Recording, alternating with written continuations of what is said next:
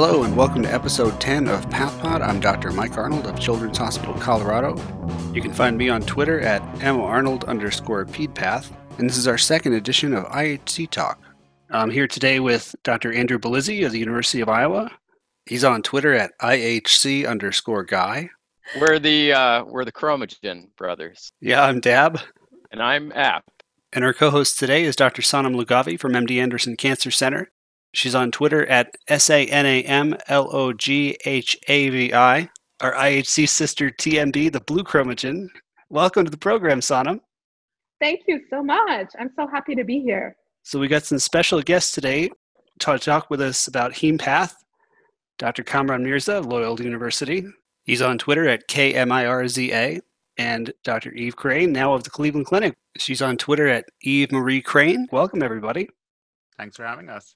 Thank you. Eve, are you in Cleveland? I am. How long have you been out there? About 10 days. Awesome. So how does Sanjay for us? Oh yeah. No, I just called him. I haven't seen him in person, which is sad. Have you been into the office? Yeah, I guess I'm on service tomorrow, so I was in there doing trainings and figuring out where stuff is. So we'll see how that goes. Yeah. How big is the department? How many pathologists do they have? I'm not sure. It must be at least 100. It's pretty big. Oh, wow. Yeah. Yeah. So wow. That's huge. It's huge. But nobody knows. Everyone's just hiding in their offices now. So it's just, I'm not sure. Hopefully I'll find out.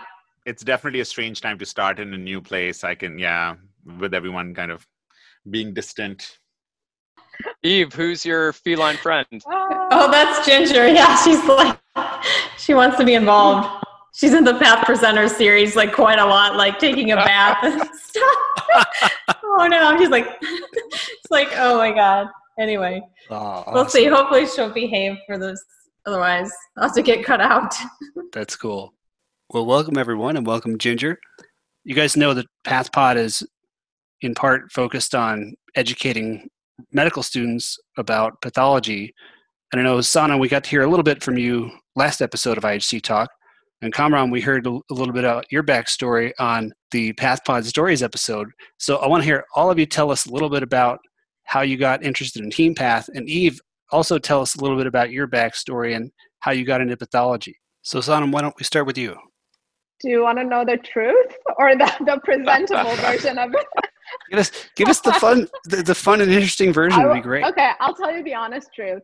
And I guess this is going to be broadcasted to the world, so everyone will know my secret. I think Kamran and Eve probably know this story. They probably heard it before. But I was all set and determined to do DermPath. I had done all of my electives, everything, all of my research in DermPath. And obviously, DermPath being super competitive, I went and interviewed at Memorial Sloan Kettering and for SurgePath. And I interviewed for SurgePath at MD Anderson, wanting to do my second fellowship in DermPath. So Memorial Sloan Kettering said, no promises. We can't promise you a DermPath spot. And it was in New York. It was a harder transition for me. I was a resident in California. And so I came to MD Anderson and, the MD Anderson people said, we're not going to make you a promise, but it's highly likely that if you take the SurgePath spot, we'll give you the DermPath spot next year. And I said, okay. So I took the SurgePath spot, and then I came back for an interview for the DermPath spot next year, and of course I didn't get it. So I was devastated. And at the time, who are you again?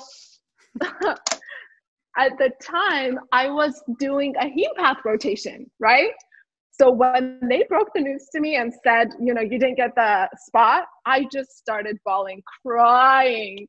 And my attending, who some of you may or may not know, her name was Rhonda Alsabe. Unfortunately, she died. She had cancer. But she was an amazing person. Just her personality, her character, smart hematopathologist. She was your typical Middle Eastern, full of energy woman that I loved as a person. She was my best friend.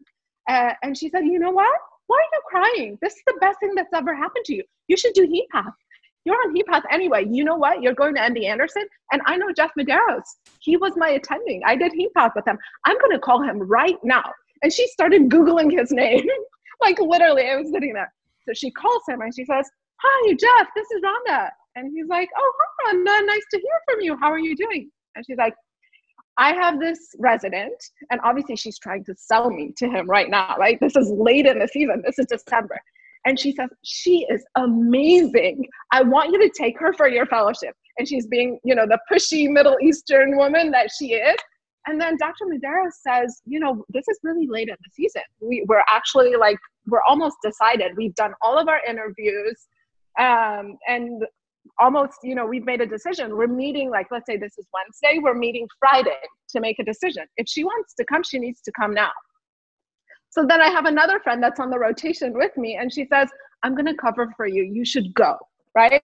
So then I get on the plane the next day. I go to MD Anderson, and while I'm in the plane, I make a phone call to another person I know at MD Anderson, who's the famous Elvio Silva, the GYN pathologist. And so he would, he worked at my residency hospital too.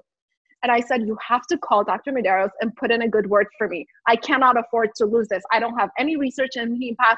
They're not going to take me. You have to call him." So he said, "Okay, I'll call him." So he called, and he basically, I don't know what he said, but he put in a good word too.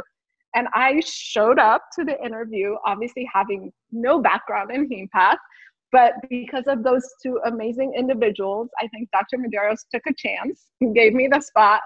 And then, the rest after that is history. It worked out. I am so incredibly happy with the way things worked out. And I don't think, I could have planned it any better if I had actually planned to do Hemepath.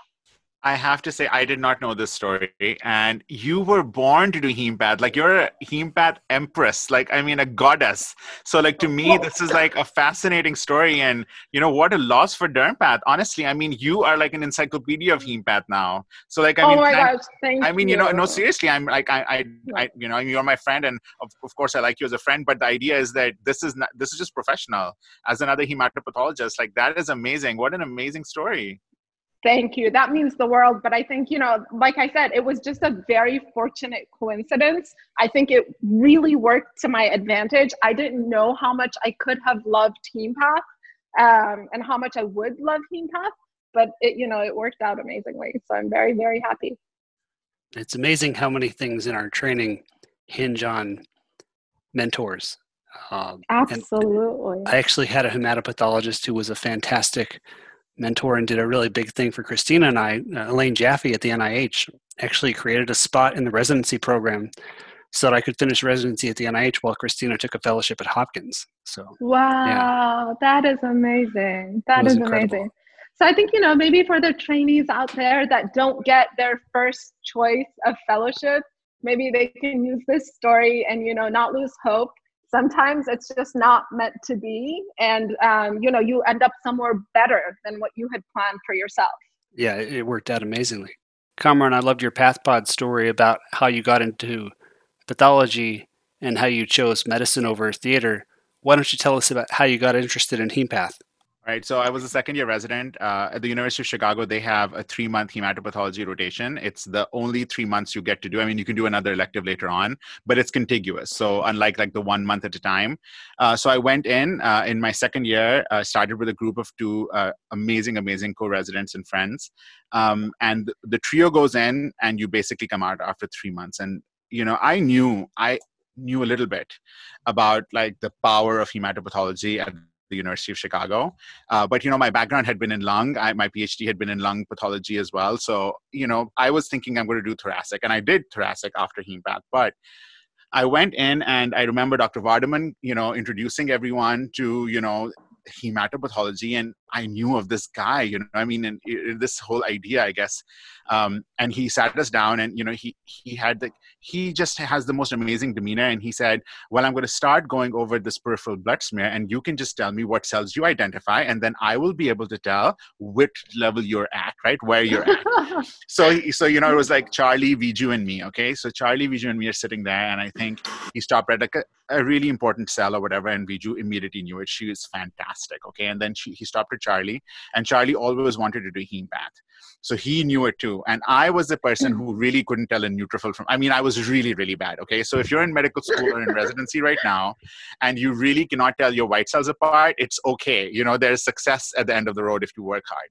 He stopped at a cell. Okay. And even everyone is going to laugh at me. I think I'm being too vulnerable here. He stopped at a cell and he asked me what it was. And I said, I had no idea what it was. So I said, it's a monocyte. He broke from the microscope and he looked at me and he said, it's always a good idea to say monocyte when you're not sure about a cell, right? Because that probably would be the right answer. However, Kamran, this is a nucleated red cell. Okay. He said, and then he went back to the microscope and he very calmly said, so I'm going to start at the beginning. Okay. Because see, that's how bad I was. At the end of those 3 months, oh no. Literally we would be talking about anemia and I would be quoting his papers. Janet Rowley was alive at that time and we heard the stories of when she was seeing, the chromosomes and he was seeing the cells, and she would just run down and be like, I'm seeing 922. I'm seeing 922 in all these patients. And Dr. Vardaman was like, yeah, they have leukocytosis and they published CML. I mean, in those rooms, it wasn't even the basement. It was the sub basement of the freaking hospital. Okay. The sewer lines ran above it. Okay. And that's how deep down it was. And they described 15, so many things. I don't want to misquote, but a bunch of these things they described, 6-9, I think they described a bunch of things in 821. And then even the hematologists who would come down, they had this intrinsic respect for Dr. Vardaman, he is God, because effectively for most myeloid, if not all hematopoietic things, he was. And he is the most humble person. He would pick up the phone himself and, people would be asking about CBC results and he'd be like, let me find out for you. I mean, this, just this different human being. And then his second fellow who was also there as one of my attendings, Dr. Anastasi. So both of these people, my life changed forever. That's all I can say. I just knew that this is what I want to do. So Hemepath at the University of Chicago is pretty competitive, and so I wanted to do the fellowship. And Dr. Vardaman had fellows lined up for years, but he was at that time, this was 2012, 13, he had decided he's going to retire. So because he was deciding that he's going to retire, he had left a year open. There was no fellow, right? And then another potential director would have taken it over, right? And that would have been my PGY3 year, right? So the year I was going into. Uh-huh. And I was just I went to my program director and I said, you just have to be board eligible. You don't have to be board certified to do a fellowship. And I just begged them. So Charlie, who was with me, was my year. So Charlie and I were both told that we would get the fellowship. One person has to decide who's doing it as PGY5 and who's doing it as PGY3. And I was like, I'm doing it as PGY3, right? Because I didn't want to risk that Dr. Vardaman not be there. And so I did my Hemepath fellowship as a third-year resident, technically a PGY3, and then went back into residency to complete third and fourth year of residency. Wow. But then Dr. Vardaman didn't retire till a few years ago. So he just kept working. And so that technically wasn't necessary, but again, that was a really long story. But I can tell you that, even to this day, I look at subtle things inside cells, and that it isn't something I can tweet about, or it isn't something I can write about, but it's just the way they kind of lovingly taught me that Hemepath stuff. I mean, it goes back to this whole idea of mentors. I owe them everything, honestly. It's just amazing. It's too bad you can't show my goosebumps. I had goosebumps all over my I swear to God. I'm filling out my Hemepath fellowship application right now. Cameron can see inside cells. I know. That's amazing. We used to joke with Dr. Vardaman. We used to say that he can see the chromosomes, and he probably could. He probably could. I bet you could. Do you guys have this experience? I'm sure you've all had really great teachers that have, left a really, really good impression with you. And for me, Dr. Medeiros is my Hemepath god, right? He's the ultimate authority on lymphoma for me. Whatever he says is true, right? I believe him with all my being. And when I look at cases, sometimes I swear to God, I hear him inside my head. I'm if he were describing this case to me, this is how he would be describing it. And I don't know. Sometimes I feel like I'm crazy, but I do hear him. That's I agree that's my 110% job. agree. You know, I teach GI pathology, but I start boring into their brains as first year residents because they, of course, 99% of the cases they're going to be able to do just fine all by themselves. But it's for that 1% of cases when they put the slide down and go, oh, I have no idea what this is. And they can take a deep breath and they can go, oh, this is what I learned from Dr. Belizzi. Yeah. Awesome. The voice in my head had a Greek accent for a long time because I trained with Maria Sokos while I was at the NIH. So, That's so funny. so Eve, first time we've had you on the show. Go ahead and tell us a little bit about how you got interested in pathology. Oh, thank you so much. Yeah, no, I took a little bit of time to find my way. I did MD PhD. After that, my PhD was in neurocrest stem cells, kind of applying the principles of purifying hematopoietic stem cells to the neural crest. So it was kind of I was always kind of close to Hemepath, but I was never really doing it. I was kind of like, how can we look at, how these different cell types, how the hierarchy exists within the neural system, similar to the hematopoietic system. But I never, I was always close to Hemepath, but I never got into it at that point. And then I decided to go straight into research. Then had a little bit of a change of heart, kind of went to the other extreme and became a surgeon for 3 years. Did 3 years of, 2 years of general surgery and a year of urology. And I don't know, there's a lot of aspects of surgery that I love. Like you go in there, you're going to take care of stuff. It's like, someone has shot off half their face. You're like, don't worry, we've got it. Surgeons are here. Like to be part of that team was just extraordinary. Or, doing the transplants, assisting with the transplants. I wasn't doing anything. I was, first and second year resident. But yeah, no, it's incredible to be part of that team. But at the end of the day, it really wasn't my personality. I kind of like to keep thinking about things for long periods of time after it wasn't really going to be relevant for me, or kind of thinking about the mechanism. And yeah, and so I realized what I really should have been all along was a pathologist. And fortunately, Johns Hopkins took a chance on me. I said, I had a change of heart. I really think I need to be a pathologist. I know I didn't do any rotations and I don't have any letters or anything, but would you take a chance on me? And they said they would. And I went there and I was thinking, I just did AP only because well, coming from surgery, coming from urology, I should do GU path. We've got Jonathan Epstein there. Being a GU pathologist makes a lot of sense. And so one of my first rotations was the Hemepath rotation. And I was like, okay. But yeah, so it just really took me by surprise. It wasn't something I had considered at all because I was so much on the surgery side. But then I realized, oh wow, now we're doing all the flow sorting that I was doing on the neural crest earlier. Like this is what I really love doing, and kind of applying all these things to important clinical questions. And the parts of patient care that I really liked were kind of like thinking about exactly what was going on in the patient and putting that whole picture together. And that was really a critical part of Hemepath, to be connected to exactly how the patient presented. And ended up looking into a lot of stuff like what drugs they were taking and how that influenced their risk of certain lymphomas and things. And I just found it completely fascinating. And also had excellent mentors there with Mike Horowitz, of course, is the ultimate flow guru. And so being able to kind of hear his thoughts on flow and like the expertise that he had on flow to build on my past interest in that area. Like I was like, this is amazing. This is what I want to do. And he's like, what? Are you sure? Like you're not even doing CP training. I was like, oh well, let's just go with it. Yeah, and I just loved it. And I had, as part of my fellowship, the chance to work with Elaine Jaffe and Stefania Fitaluga at NIH. And it was just like every day, I just thought it was just the most fascinating day ever to come in there and see these cases that came from all over the country and all over the world that puzzled people, and they wanted her expertise on them. And to be able to look at those cases and hear her thoughts on those challenging cases, I just thought was just the most incredible month. And I was like, I would, love to do that and love to be in a place where I can see these unusual things and kind of think about this at that sort of high level. And so, yeah, so I feel very grateful to be part of the field and I guess some consults are going to be coming my way pretty soon. But yeah, no, I think it's great. But it's a very supportive field.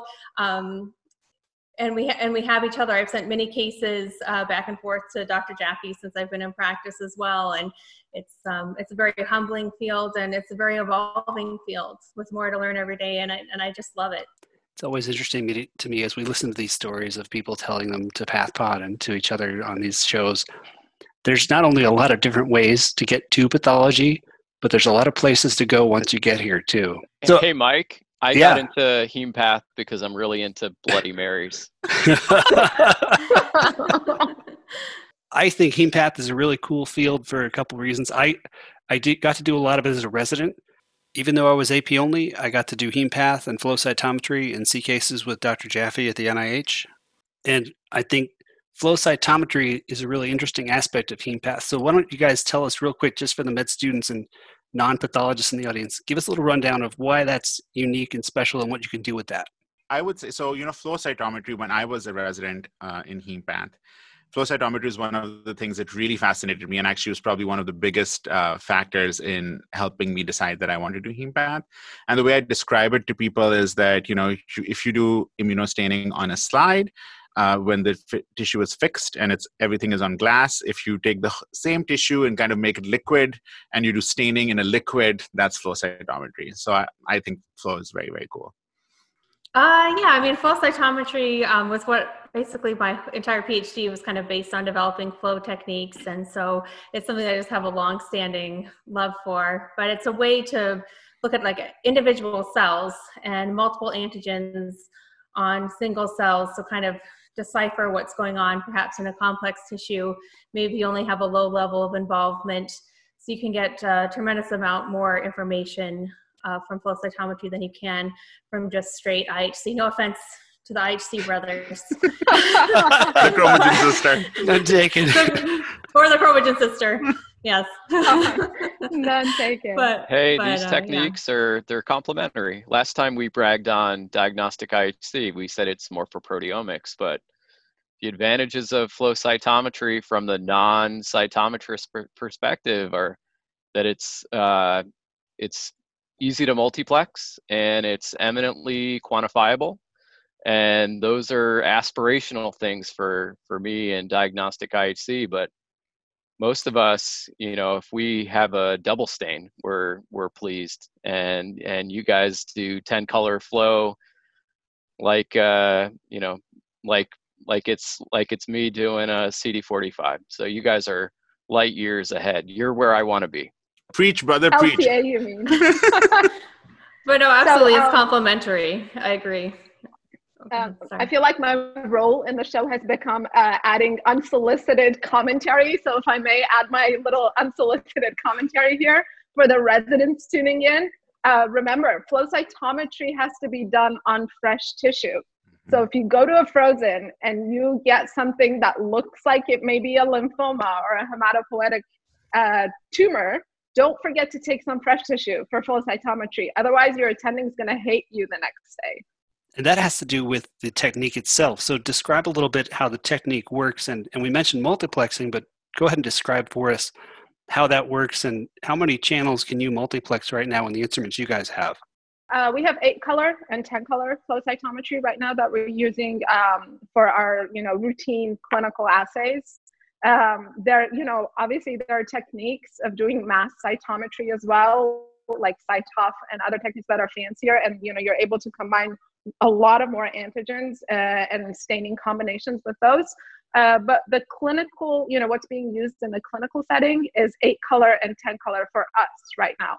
And basically the way it works is that we're able to look at, in addition to antigen expression, we're able to look at 2 other properties using flow cytometry as well. One is cell size using forward scatter, and the other one is cytoplasmic complexity, and that we are able to determine using side scatter. With those 2 properties, we can kind of get a sense of what cell type we're looking at, and then we're also able to stain these individual cells that we prepare in flow cytometry media, which is RPMI. We use RPMI. We're able to stain them for various different antigens. And this is done kind of for the scientists, you know, in the room, or I guess tuning in, those with a more scientific background. It's what you do at the bench, right? You make a cell suspension, you stain the cells with the various different antibodies, and then we use light to detect it. You know, we run the cells through channels, and we use light to detect these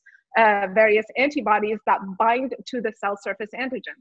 So if a cell expresses CD20 and you stain it with an anti-CD20 antibody, the antibody is going to bind to that, and then we're going to be able to visualize that using flow cytometry and say that this cell actually expresses CD20.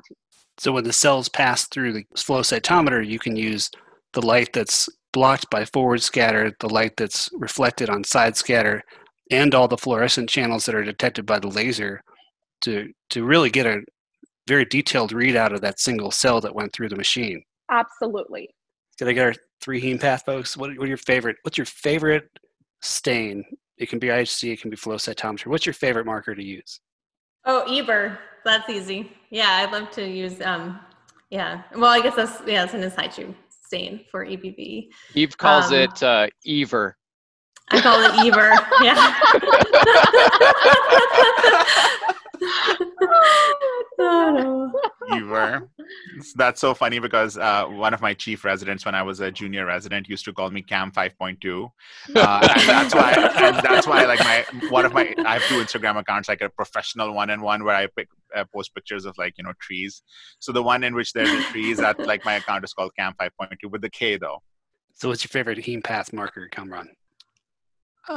That's really tricky. I think that I do. All right. So I think my favorite one is CD30. I love CD30. I don't know why, but I think it's very, very fun to look at. But one of the like nicest stains I ever like saw kind of like in a research setting though was the IgE. You've seen that. That's beautiful. Picture. That's amazing. Yeah, that was a very fun case of Kimura, and like the IgE was like lighting up the follicles. It's just really pretty. For those of you listeners on Twitter, you can find that case. You know, I guess you can just search for my name and Kimura. Anyway, but yeah, I think CD30 would probably be my favorite. IgE. Anybody? Someone's got to say CD21 at this point, right? I mean, I don't know. Sanam, what's your favorite marker? My favorite is probably P53.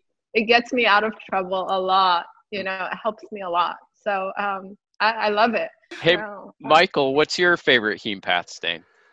Oh, boy. I think the one I find the most useful in pediatric pathology is TDT. Nice, clean nuclear stain. You're very confident you have a lymphoblastic lymphoma when you get a positive. That's the one that I really like because it makes my life a lot easier. My favorite Hemepath stain is the CD123 TCF4 double stain.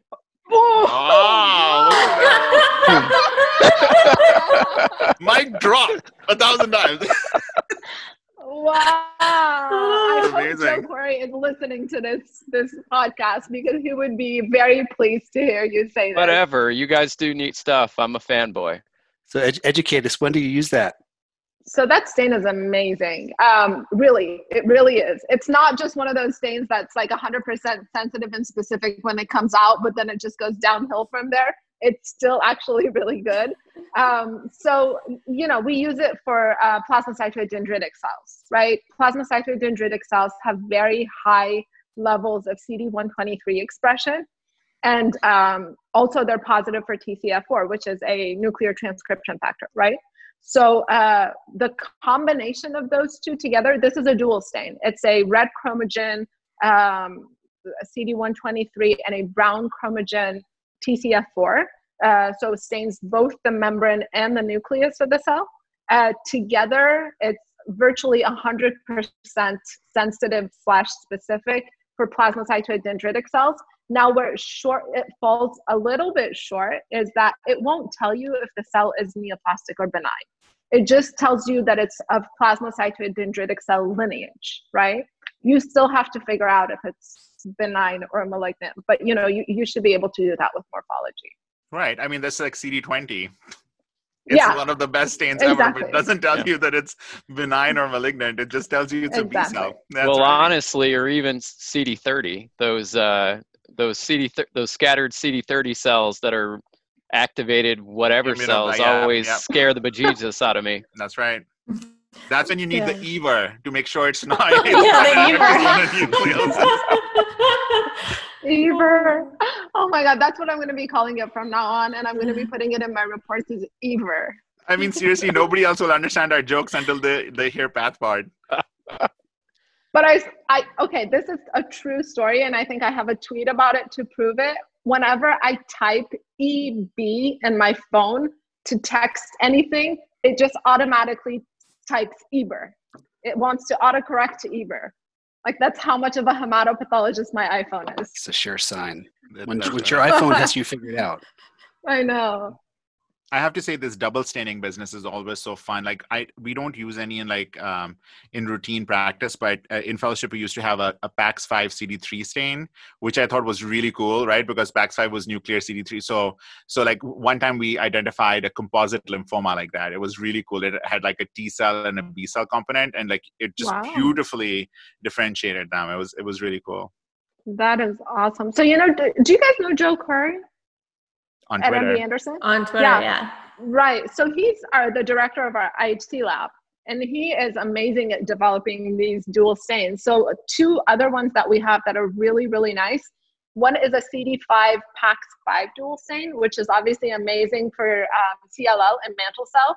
And you kind of can even use it for MRD, maybe a little bit, right? I mean, we know that there are normal non-neoplastic B cells that also sometimes show CD5 expression, but in the setting, of known disease, I think it becomes highly relevant. And then the other one is my favorite, P53 with CD34. So he has a dual CD34 P53 too, and that's also very, very nice. Eve, do you have a favorite double stain? Oh, yeah. So at Cornell, we also had a cyclin D1 CD138 double stain, which was actually really powerful for detecting. Well, you could use it at diagnosis, which wasn't necessarily as useful, but for follow-up, for MRD, we found it was more sensitive in some cases than the flow. And FISH is also variably sensitive. But yeah, it was a very cool stain because you could even find just a few random double positive cells for myeloma. Yeah. So for the audience, the double stains are when you use two antibodies, one that's directed against a nuclear antigen and one that's directed against a membranous antigen, and use different chromogens to turn one red and the other brown. The antibodies have to be different species so you can have different secondaries. Any other tips on how to develop those stains? No, I mean, what you said, the localization obviously has to be different. And then the chromogens that you use. We also have a CD3 PAX5. Is that what you said you have, Conrad? Yeah. Yeah, that's what you said. Yep. And you know what? The species don't even have to be different. There's different ways to develop double stains. You could just apply everything simultaneously, but you can also perform double stains by applying them sequentially. The one I'm struggling with is someone wants me to make a double stain to two nuclear antigens simultaneously, but. Well, we also had one double stain that was both nuclear, which worked very, very well with Ki67 and M1. Also kind of look at proliferation rate at diagnosis of plasma cell neoplasm. Blue and red made purple. Blue and red made purple, but maybe a yellow. I don't know about a yellow stain. I mean, you don't want to, I don't know. You got to stay away from the yellow stain. But the other one I was pretty interested in, but I don't know if anybody does this anymore, was looking at Eber, of course, with CD3 and CD20 to try to see if you had reactivation within B cells or potentially within a T cell population. And that had some challenges trying to combine the in situ with IHC. And there was some back and forth about which one you should do first. I don't know if you had any thoughts on doing those type of stains. That sounds like fun. Anybody else had tried those? Repeat until positive. Yeah, there's no rhyme or reason to it. You just try it both ways and see what works best. Oh, all right. That's what we're doing. Do you guys have NPM1 staining? No, I wish we did. No. We actually just got it at Cornell. Yeah, it's nice. I don't know if we'll have it at the clinic yet, but it worked pretty well. It was, So you do the nuclear versus cytoplasmic, right? the localization. Yeah, we had it at the University of Chicago. We don't have it here. So what is NPM1? Yeah, nucleophosphine 1. So like AMLs with NPM1 mutations, the blast, like normally you have like like localization of NPM1, but in mutated NPM1, like it has cytoplasmic staining. It actually was pretty cool. They just started and I left, so. I had the discussion at Frozen section with the fellow a few days ago. I was covering Frozens and I rarely cover Frozens. I mainly do GI, and the General Surgical Pathology Service covers Frozens, but they let me play General Surgical Pathologist from time to time, and we had a specimen. It was suspect lymphoma, do flow, and I asked the fellow. I said, why do you need to send this for flow? I can make a diagnosis of lymphoma in paraffin. So I'd like to hear you guys riff on how they're complementary. It turned out to be granulomatous inflammation, of course. One could argue granulomatous inflammation is also hematopoietic technically. It sure is. Yeah. It wasn't blastic plasmacytoid dendritic cell neoplasm. See, that's why you need IHC, because if you don't have IHC in hematopoietic tissues, then a lot of things could look very, very similar. Okay, discohesive is just not good enough, to separate different entities. So I'm actually interested to know, like, seriously, how do you guys approach this? I mean, at my institution or in my practice, let's say on a follicular lymphoma that's been sent for flow, and I already know it looks like follicular lymphoma, it's CD20 positive, 10 positive, and it's monotypic for light chain expression. All I'm going to do really is BCL2, BCL6, a CD21 to make sure that there's, residual FDC meshworks and a Ki67. I don't do the other immunos that are, already there by flow. I completely agree. I guess that there are institutions where flow is done separately and, tissues are looked at completely separately. And it would have been ideal if they have some sort of a crosstalk between them. So I can see if, for example, you're in isolation, flow would just be called a germinal center origin, monotypic B cell process, right? I mean, because they don't see the tissue follicular lymphoma as a morphologic diagnosis in many ways.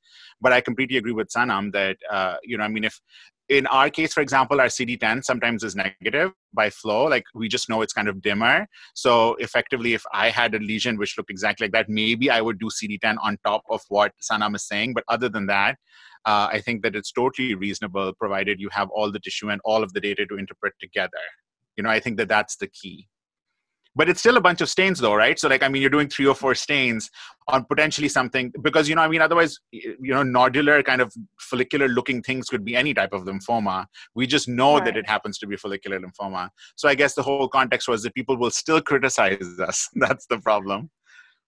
I mean, so I would say that, there's a lot of things that I think as pathologists, right, we can diagnose just based on morphology, right? Maybe less so in heme, but more so in solid tumors. But in terms of being, crossing your T's and dotting your I's, and actually when someone else reads your report, they're going to expect to see those markers and to see the results of those markers. So just because, just because I know that this is follicular lymphoma, it doesn't mean that the oncologist is necessarily going to trust me saying, I know it's follicular lymphoma. They want me to do the stains. They want to see those stains documented in the report, right? So, absolutely right. I don't know. Eve, how do you use IHC complementary with flow? Yeah, actually, both at Hopkins and then more recently at Cornell, there were some issues with the double billing and reimbursement. And so it was particularly key that we did not do the same stains on the same specimen by 2 different methods. And so I would do similar to what's been described, just doing the BCL2, BCL6, KI, and dendritic meshworks typically.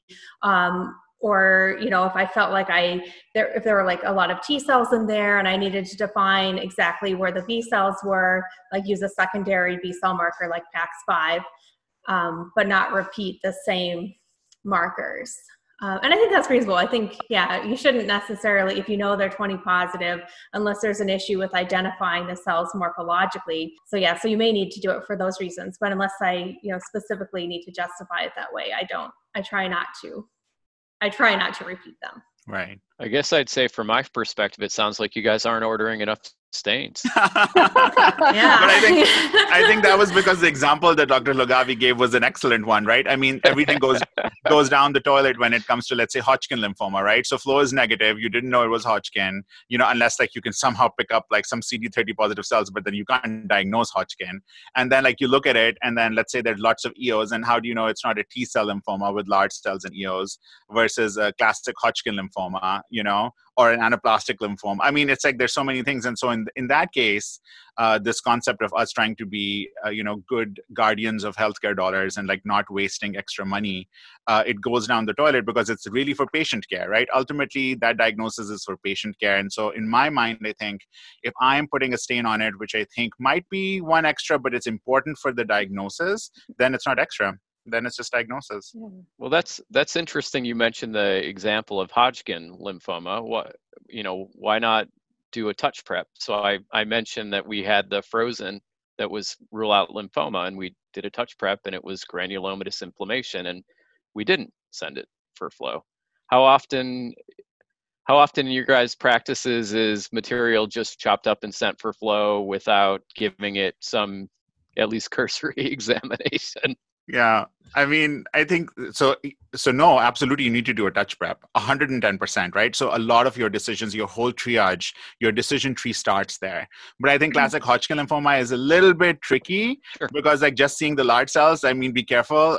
I know that I have extremely dear and amazing and respected and respectable colleagues who are cytopathologists who can make those calls, and I salute them. But, calling things like nodular lymphocyte predominant Hodgkin lymphoma on a touch prep, I mean, that's really difficult, right? You need to know the phenotype of those cells. If you're looking, to me, a touch imprint is for triage, right? Are you dealing with something that is all small monotonous cells? One direction of thinking. Is it a complete mixture of cell types, right? Like a germinal center or something? That's a second one. And then the third one is large cells in a background of a mixed infiltrate, right? And maybe actually a fourth one is when they're all large cells. So those to me is the decision tree for touch imprint. But then within those, you still need IHC or flow to kind of hone things down further, like become more granular. With the Hodgkin Reed-Sternberg cells, you can see them in a number of different environments. You could see them coming up in the background of angioimmunoblastic T-cell lymphomas. You could see them in the setting of CLL. So I think unless I have a concern, for example, if I saw granulomatous inflammation, well, is there concern for TB? And then where you're making like single cell droplets and aerosolizing the material, well, in that case, you're like, probably not worth it to do flow. But otherwise, I think, it prevents you from missing a potential abnormal T cell population or abnormal B cell population that may be in the background, even if you do have the Reed-Sternberg cells. So then the other thing, Andrew, going back to your question about, let's say, why do we do flow? What is the advantage of doing flow to just doing IHC? I think where flow is particularly helpful for me is for small B cell lymphomas that are not necessarily CLL or a follicular lymphoma, where I can show by IHC that this is an aberrant population, right? Yeah. Let's say if I have a marginal zone lymphoma, making a diagnosis becomes very, very difficult if it's in a core biopsy, it's subtle, and it doesn't express CD43. Basically, my only savior at that point will be showing that the B cells are monotypic, right? So I think in those instances, it's very helpful. But you're right, in a subset of cases, it probably doesn't matter. We can probably do what we would do by flow, using IHC. I love it because malt lymphoma is the bane of my existence. I'm a GI pathologist, so that's that's my lymphoma, and its immunophenotype it's a null immunophenotype. It's there's too many B cells. They're supposed to co-express CD43, but they never do. Exactly. And not when you need it. And I can't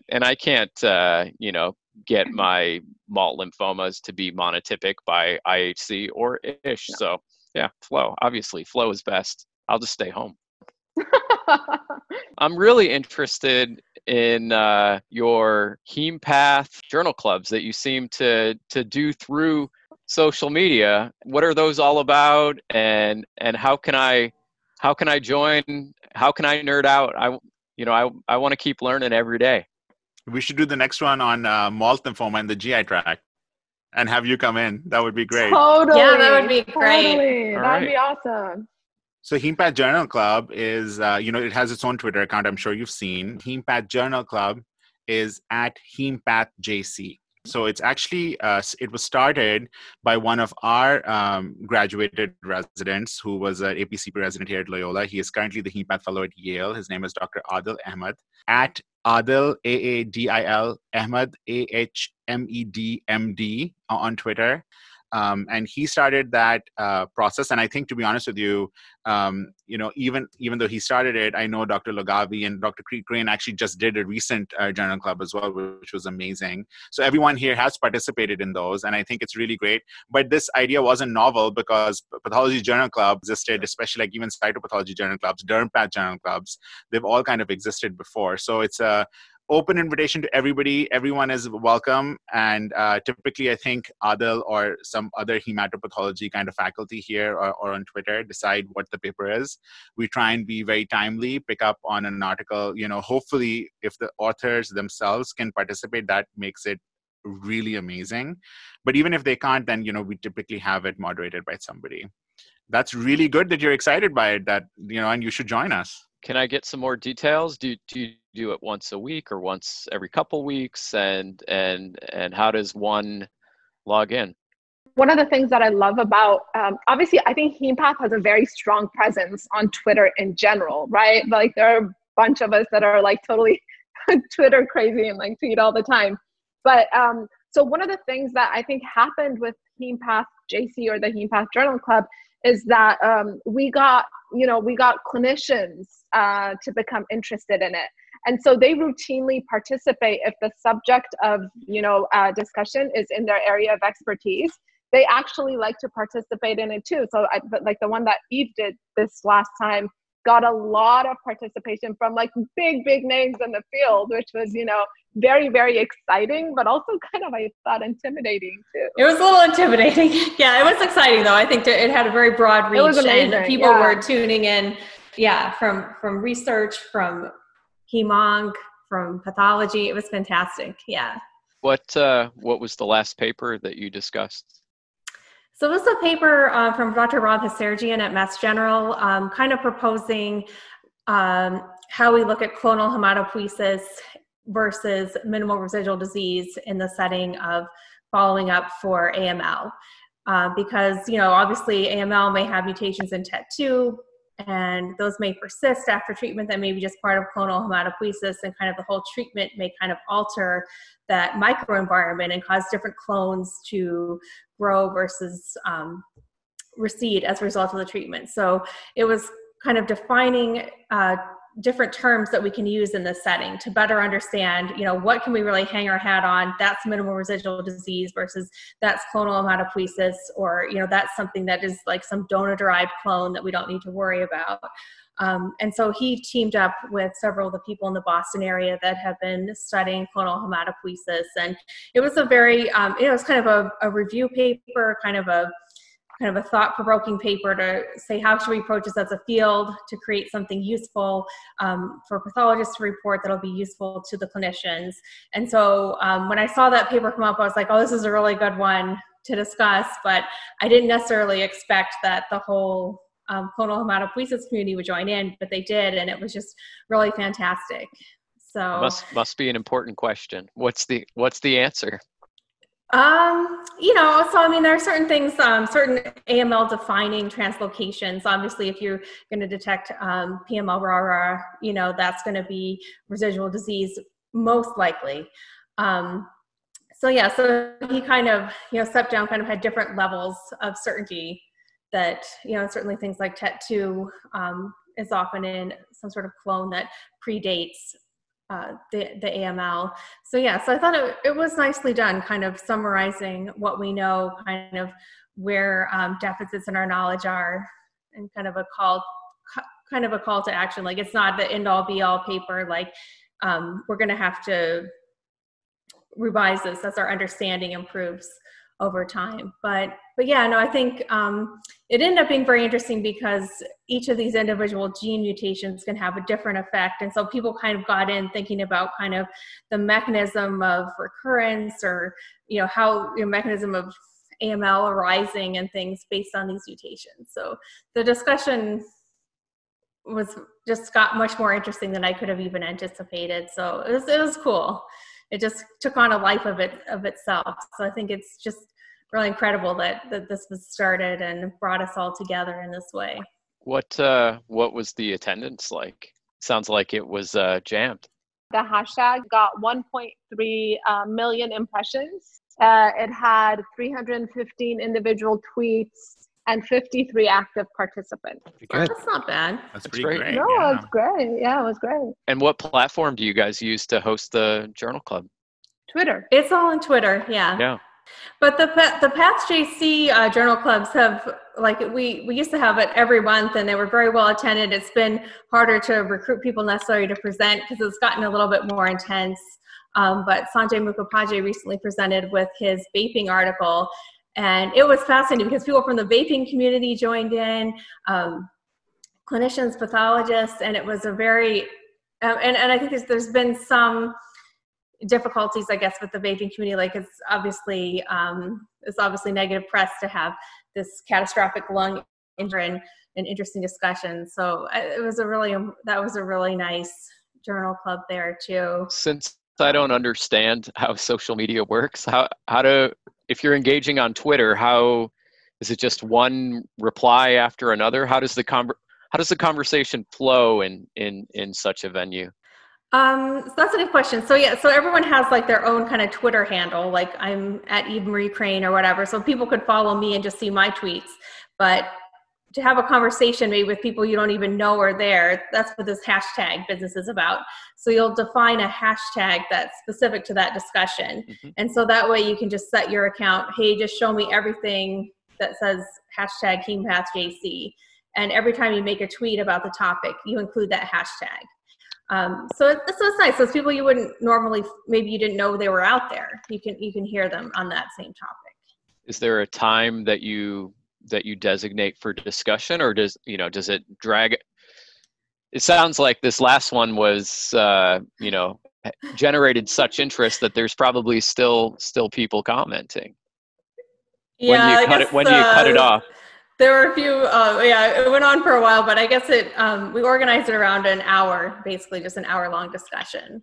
For Path JC for a while, we also had a European time and we had 2 different times, so that way more people could join in. And yeah, that was a lot of fun. That actually increased the engagement quite a bit.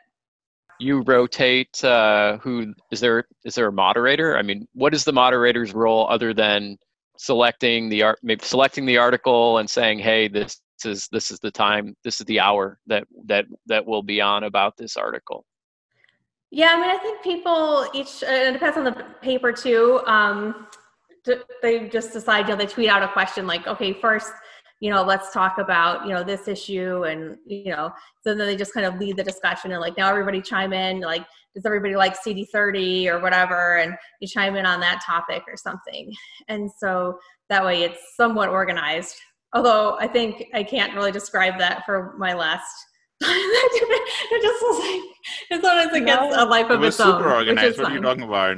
People are probably still talking about it. Exactly. He hasn't been on Twitter very long, but he's already got 2,000 followers. So he's still catching on. He's still pretty good.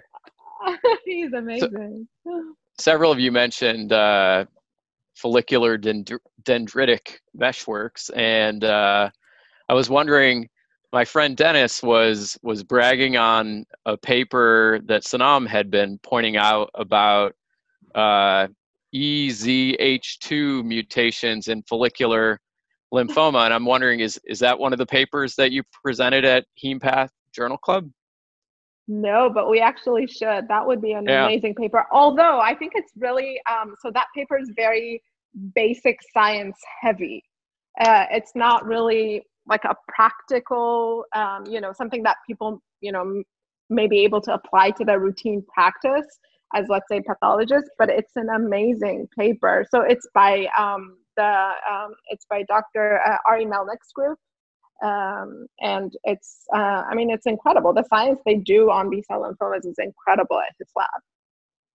I guess what was the finding was that there was a recurrent mutation in EZH2 that leads to, or that's involved in the pathogenesis of follicular lymphoma. Could that potentially have a diagnostic application, or was it ubiquitous? Did all follicular lymphomas have it?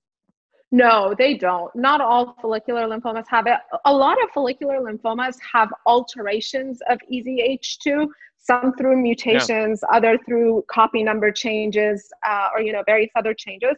But I don't think you can use it as a diagnostic marker, because not all follicular lymphomas obviously have EZH2 mutations. But it's one of the most recurrent mutations or altered pathways in follicular lymphoma. But what this paper actually did is it proposes a mechanism of how EZH2 alterations contribute to disease pathology.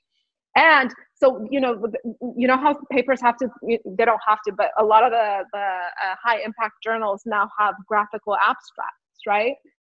So for their graphical abstract, they had shown some centrocytes interacting with the FDC meshworks, and how through EZH2 mutations and activating EZH2 alterations, these FDC meshworks actually proliferate.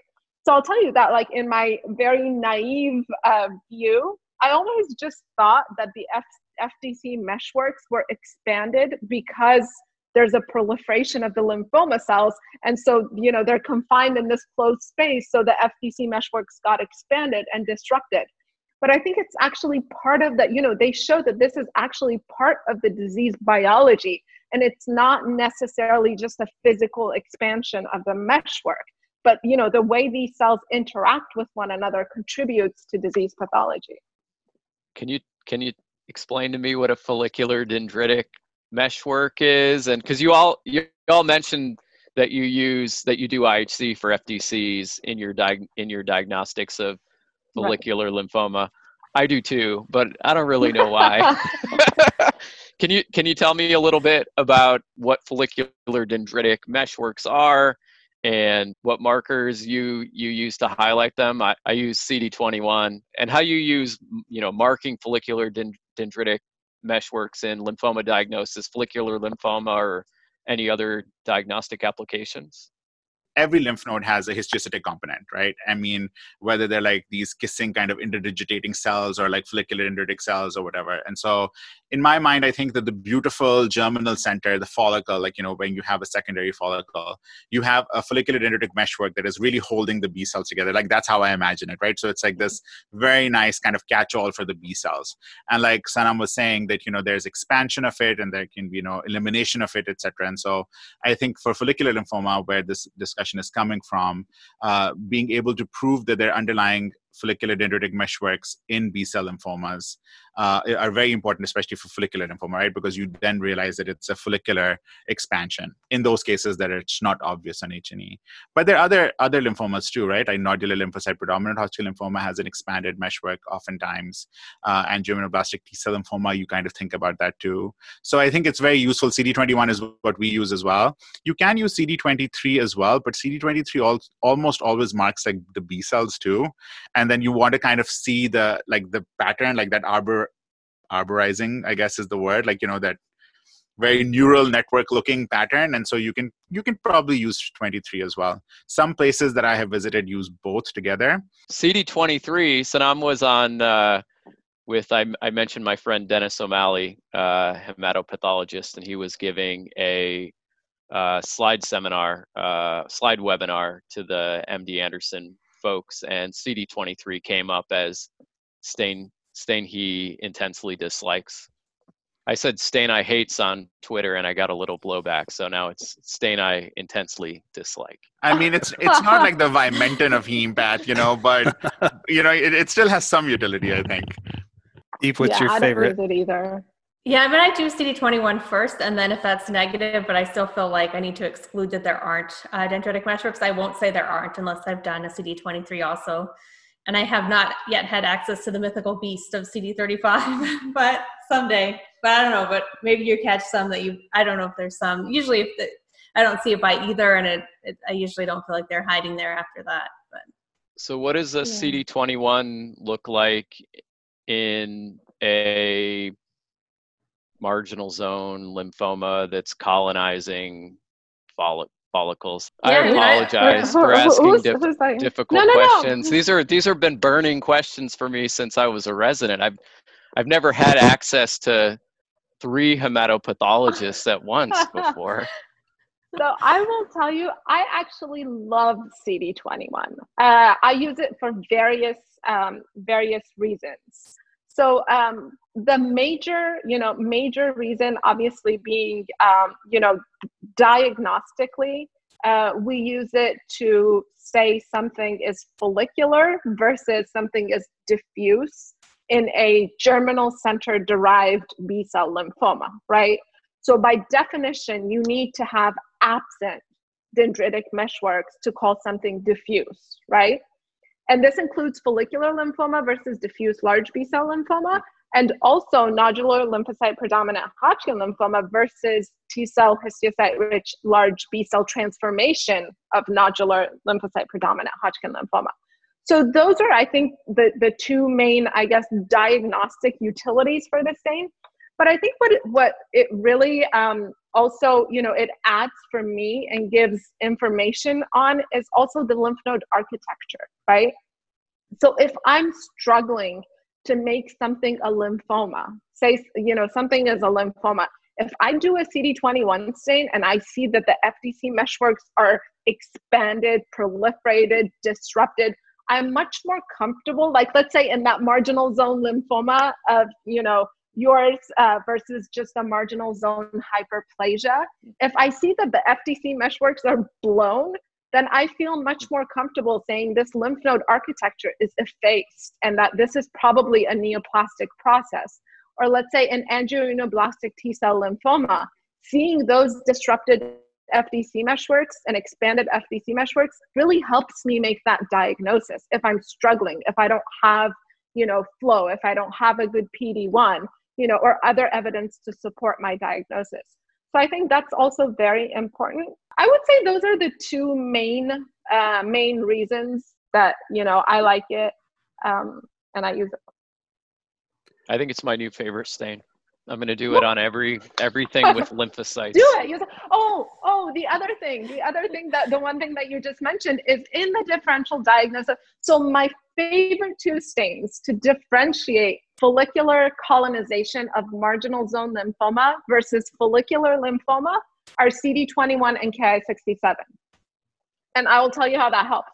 So when you do the stain, when you do CD21 in follicular lymphoma, more often than not, the follicles are expanded and the FDC meshworks are expanded, but they're not necessarily lysed or disrupted, right?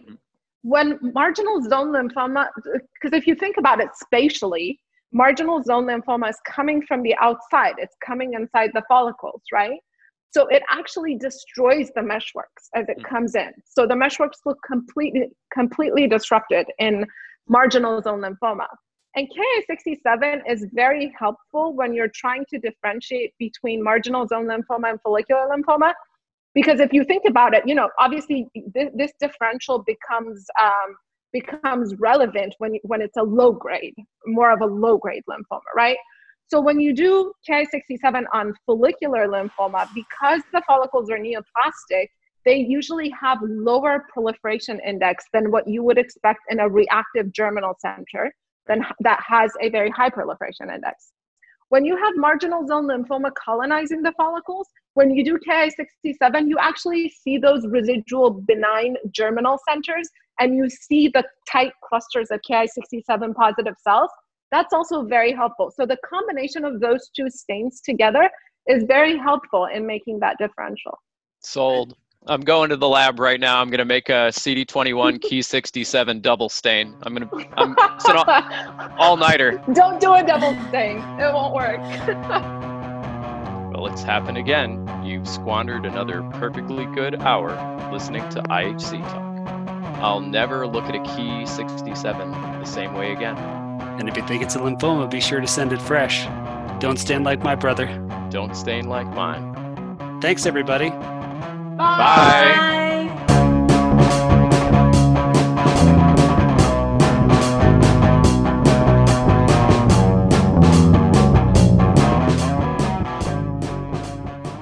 Support for the Free PathPod podcast comes from listeners who like it and share it with their friends. So go ahead, send someone the link. Thank you for listening to this episode of PathPod. Make sure to subscribe to PathPod on whatever app or apps you may be watching PathPod on. PathPod is for educational and entertainment purposes only and is not medical advice. As always on the podcast, any views expressed are solely those of the person speaking and do not necessarily represent their employers, their affiliated institutions, affiliated professional organizations, other speakers on the program, their friends, their families, their pets, or anyone involved in the production and distribution of this podcast. Thanks for listening to PathPod. I have to say, guys, I love IHC Talk. This is actually a lot of fun. It is. This is It's just awesome. an opportunity to hang out with Ginger. Yeah. Oh, That's right. Sure.